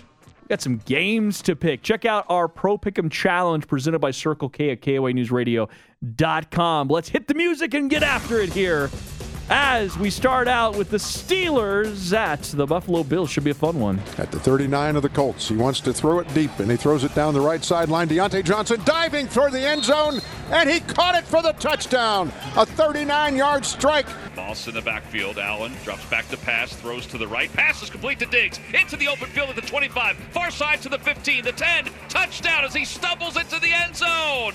A 50-yard touchdown pass from Josh Allen to Stephon Diggs. Steelers and Bills radio on that one. Buffalo favored by 6.5, over under 48 on this game. Ben, who do you like? I took Buffalo in this game. I think Buffalo is going to wind up in the Super Bowl this year. I think they're going to be the Super Bowl champs. I think they are a very, very good football team. I know everybody's in on Kansas City, and I think they're quite good too, Cleveland as well, but I think Buffalo's a team to beat this year. I think they start the season strong with a win over the Steelers. Certainly backs up the move that you made in our fantasy draft, taking Josh Allen ahead of Patrick Mahomes, so interesting there.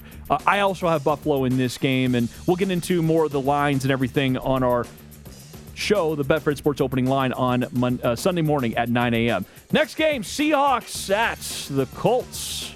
Russell on the move, left side, pulls it down, he's going to run, he's going to get it in! Touchdown, Seahawks! Inside handoff, Jonathan Taylor, he's in! Jonathan Taylor, a rushing touchdown! Touchdown, I-N-D-Y!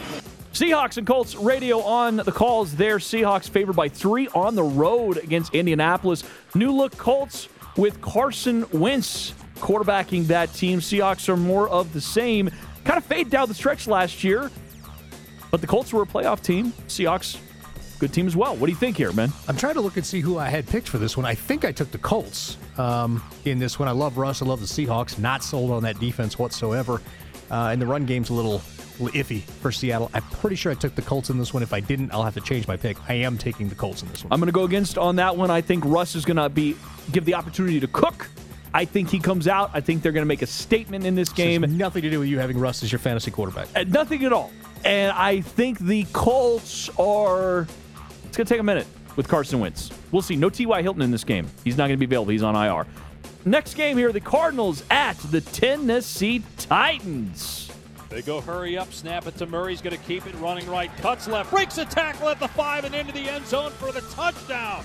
Out of the gun, Henry to his right. Fakes the give. Tannehill keeps. First down and more. 40, 30, 20. They're chasing him. 10, 5, and Tannehill takes it 45 yards to the house. Now the Cardinals and Westwood won on the call there. So Tennessee favored by 3 at home. And I don't ever see a scenario where you're going to pick Kyler Murray over the Tannegoat. Funny you should say that. No, I did take Tennessee on this one. I thought about it, though. Arizona, and it's funny because I like Arizona because of the defense versus the fact that the new offensive coordinator, Todd Downing for the Titans, not very good. Arthur Smith left for Atlanta. I'm shaky on the Titans in this one. I took them, but I'm shaky. Yeah, I got the Titans in this one as well. But the Cardinals, if they can get off to a pretty hot start, they got A.J. Green there. Not that that's a huge move. I'm not buying the offense. It's the defense. Okay. Arizona that wins that one for me. Okay. All right. We'll check it out. Next game, Chargers at Washington.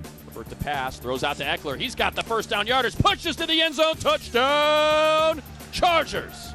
Play action. He's got him wide open, throws to him 5, into the end zone, touchdown, Touchdown, Washington. 6-yard touchdown pass. Dwayne Haskins to J.D. McKissic. Now, you're not going to hear... Where'd you find a Haskins highlight? Dwayne Haskins. That is the Chargers and Washington Radio Network. This one, Washington only favored by 1. I think that number should be much bigger. I do, too. Washington's a sleeper team for me. I think they're going to make some noise in the playoffs. I think they win that division, running away with it.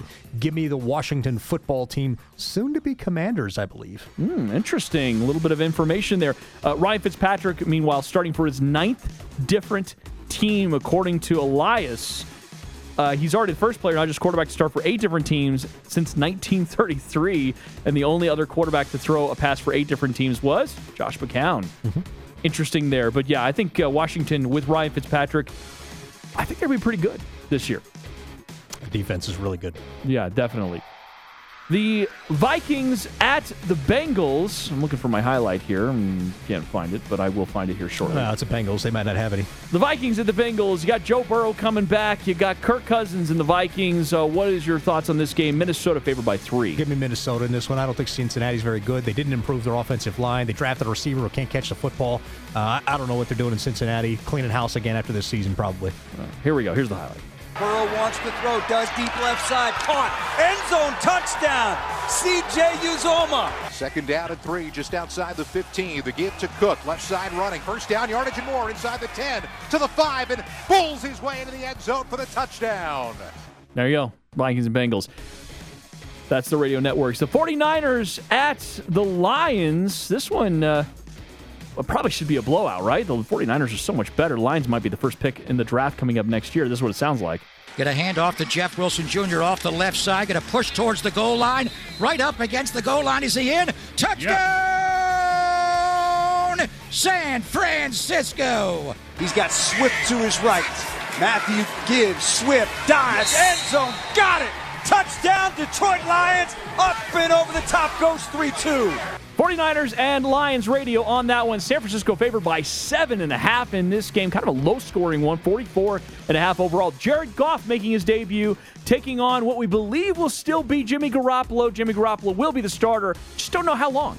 Well, there's going to be some packages for Trey Lance in there, but I'm not buying Jared Goff. I didn't buy him in L.A., certainly not buy him in Detroit where he's going to be Goffle. Give me the Niners in this one, and I've actually got a 3-team teaser on this with the Niners, the Rams, and the Denver Broncos. Okay. I like it. Falcons hosting the Philadelphia Eagles. Ben's favorite quarterback, Jalen Hurts. Hurts back. He's looking.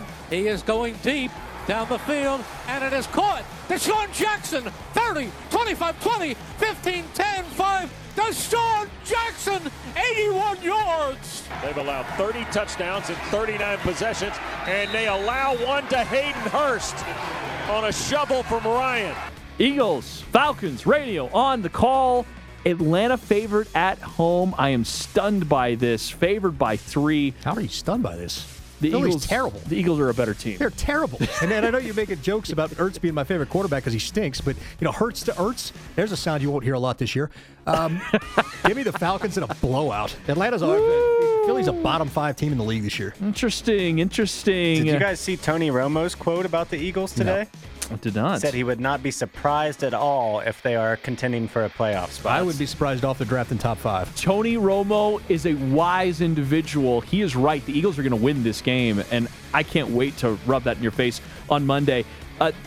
Incidentally, 23 years, 36 days old, Jalen Hurts will surpass Carson Wentz and Donovan McNabb as the youngest Eagles season-opening starter in the Super Bowl era. And will never surpass their win totals. The Jets at the Panthers. All the slander. You get it today. You won't have it on Monday. The Jets at the Panthers. 4th down and a half yard. Mayfield under center. Quarterback sneak. And he may have moved the pile just enough. Let's see if the Jets got the stop. On 2nd and long, Bridgewater from a clean pocket. Leans back, goes long, wide open receiver Moore. He catches it and will score a touchdown. The long bomb to DJ Moore. Okay, so it's Jets and Panthers on that. I'm just going to let you know, for the Jets call, we had to find a defensive play because there wasn't much offense. And then on the Panthers, look, Teddy Bridgewater. I couldn't tell which highlight was which because Darnold and Bridgewater both played for the Jets at one point. I almost thought about going Darnold and Bridgewater and then flip, but I'm like, no, you know what? I'm just going to go with this. The Jets get a 4th down stop and win a game. Holy cow. And then the Panthers, DJ Moore's still there, so That's what we used do. To play where Ruggs scored on the Jets defense. Not gonna do that. Carolina favored by 4 at home. Yeah, this was a tough one for me. As much as I like Matt Rule and that coaching staff, I still don't think Carolina's team as a whole is very good. On the flip side of that, the Jets' defense is not very good. Their offense will be much improved. I expect to see some fireworks to Zach Wilson to Elijah Moore, but give me Carolina in this one. Give me Carolina as well. The Jaguars on the road against Roads. The Houston Texans. Do we care? Oh, wait, Trevor Lawrence playing this one. Just get it off. It's a blitz. Dropping. Fires along the right side. Once James Robinson. James made the catch along the right sideline. Touchdown. Minshew to James Robinson for the score. Handoff, David Johnson up the middle. He's in. Touchdown, Houston. 4-yard TD run, David Johnson. Oh. Jaguars, Texans radio on that. I don't know how many touchdowns we'll actually hear about the Texans today, this weekend, but that is a little one, pour one out first for Gardner Minshew. No longer there. Jacksonville favored by 3 on the road with Trevor Lawrence in his debut. What do you think? I guess it was a tough one, believe it or not. I don't think the Houston Texans are going to be very competitive, but often teams like this that are really bad have the motivation week one to beat up on a team with a rookie head coach and a rookie quarterback. Wouldn't be surprised if Houston wins it, but I picked Jacksonville. I got Jacksonville in this one, too. They were a mess for the preseason, but Houston's worse. What a great schedule start for Jacksonville, who I would pick against them at every other turn, except for this game. Mm-hmm. So there you go. Browns at the Chiefs. This is going to be a fun game. Ball is down inside the 1. They call it 2nd and goal. Here's Mayfield giving, Chubb running, and he buries himself in behind that offensive line and goes in for a touchdown. Nick Chubb. Mahomes fires it for the end zone. It is caught. Touchdown! Kansas City. Travis Kelce blanketed by the Falcons. It didn't matter. Browns, Chiefs, Radio Network, Kansas City at home, favored by 5.5. Though I've seen some sharps out there saying they think the Browns could win this thing. I think Browns are going to keep it close. I think the Browns can cover this one. I think Kansas City wins it. I think Browns are a better football team than people think. Kansas City's playing with a rebuilt offensive line. It's going to take a little time to gel. I like the Browns to keep this one close. Wouldn't be surprised to see if they win, but I'm gonna pick Kansas City. So just as a little bit of a tease ahead, are you going Browns plus 5.5? I would probably take that. I didn't bet it just because, it's the Browns and Kansas City, and I like both those teams, but I would probably take that. Browns might be the more complete team. Just saying that out loud. Defense is very good. Another afternoon game here. Packers at the Saints in Jacksonville. Rodgers, quick throw out to the right to Adams. Adams trying to make a man miss. Dives for the end zone. No signal yet, and he's in. Touchdown, Davante Adams. Under center. Breeze takes a snap straight up the middle. Kamara to the 25, to the 20. Looks back, and he is going to jog into the end zone for the touchdown. I believe it's pronounced Yog. Yeah, Yog, soft J. Yeah. So that's the Packers and Westwood 1 on the call there. Green Bay on the road, both teams actually on the road, but it's supposedly a home game for New Orleans. Green Bay favored by 3.5. Yeah, give me Green Bay in this one. You can't spell INT without Winston. Looking forward to seeing the Packers run it up. I definitely agree with you on that. The Miami Dolphins are on the road against the New England Patriots. McCorkle Jones getting the start here.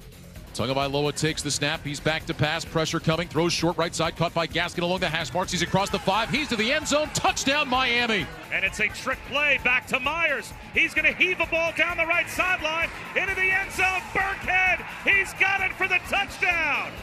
Dolphins and Patriots radio on that one. New England favored by 3 with McCorkle Jones. I like the Dolphins in this one. I went back and forth on this one. I think I ultimately landed on the Dolphins simply because rookie quarterback in his first start. Wouldn't be surprised to see New England win it. Not a big believer in Tua Tagovailoa, but at the end of the day, I went with Miami in the defense. Sunday Night Football, Bears at Rams. Montgomery stutters. 5, 4, 3, 2, 1. End zone. Touchdown. Touchdown, Bears. 2nd down and 3. A running play. Henderson takes the handoff. He cuts middle. He's got space. Darrell Henderson hits him with the horsepower. Touchdown, LA! Bears and Rams radio on that one. We got the Rams favored by 7.5. I don't think that's enough. Yeah, I think the Rams are going to blow out the Bears in this one. I don't think the Bears are a good football team. I think the Bears are going to be retooling after this season. Okay, Monday Night Football. The Ravens at the Raiders. Jackson off the play fake, deep drop, steps up, under pressure, fires to the end zone. Touchdown, Hollywood Brown. Carr under center takes the snap. He dives, extends the football, and he is in for a Raider touchdown. That's Ravens and Westwood 1. Baltimore favored by 4. They are decimated at running back, Ben. Yeah, the running game is what makes the Ravens' offense go, and I think they're going to struggle. Conversely, the Raiders' offense puts up points in spades. I like the Raiders in this one. Give me the Raiders over the Ravens. Whew, I don't know, man. Lamar Jackson's pretty good. I got Baltimore. Let's go to the game that's going to be heard right here on KOA News Radio this Sunday, 2:25 kickoff, and that is the Broncos on the road versus the New York Football Giants. Shotgun snap to Bridgewater. Bridgewater now steps to his left, avoids, throws a ball that is going to be caught in the end zone, and that is a Broncos touchdown, and that is Courtland Sutton. First and goal from the 3. Jones slides left, throws left, touchdown Shepard. Broncos and Giants radio on that one. Broncos favored by 3 last time I checked. So, Benjamin, how do you feel about this one? 3 isn't enough. This Broncos offense is going to wear out that Giants defense, which is underrated, and put a statement on it as they start a 3-game win streak to start the season 3-0. Denver Broncos in this one, all over the Giants, 31-10. I got the Broncos 27-13 as my pick here. Going a little bit closer in the margins. $1, Bob. I'm going to undercut you me at every single turn, every single day. That's my job. See how it is. This is a lot of fun. There you go. That's our Week 1 picks. They're in the books. Please tune in Sunday morning starting at 8 a.m. for our coverage of Broncos and Giants. This was a lot of fun. Thank you, Millennial Grant, for letting us hang out with you. Thanks for making the show easy to run today, guys. Do we have like a bump music that we usually like? Do you want it? I wasn't sure if you guys wanted to. Yeah, I mean, look, make the listeners feel at home. And thanks for the listeners for sticking around. I appreciate all the stories about where you guys were on 9/11. It gave me some great reading, and it's just for me. I'm always interested in that kind of stuff, so I appreciate you guys listening. Yeah, we definitely appreciate the calls, the texts. Thank you to Art Stapleton. Thank you to Rick George. This is what I needed. This is what I needed, man. There. It's a Friday. Filling in for Logan and Lewis. You want to go get a beer? I kind of do, actually. It's noon. Sort of. Somewhere. Thank you to Millennial Grant. You're the man. Got news and traffic here at the top of the hour. Mandy Connell coming up next. Enjoy your Friday. Enjoy your weekend, everybody. We appreciate you. For Benjamin Albright, I'm Ryan Edwards. Thanks for listening to Logan and Lewis and KOA News Radio and everyone on the iHeartRadio app.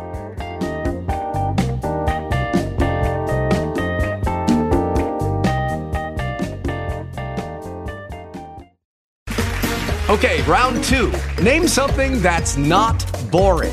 A laundry? Ooh, a book club. Computer solitaire, huh? Ah, oh, sorry. We were looking for Chumba Casino. That's right. ChumbaCasino.com has over 100 casino-style games. Join today and play for free for your chance to redeem some serious prizes. ChumbaCasino.com. No purchase necessary. Void where prohibited by law. 18+ terms and conditions apply. See website for details.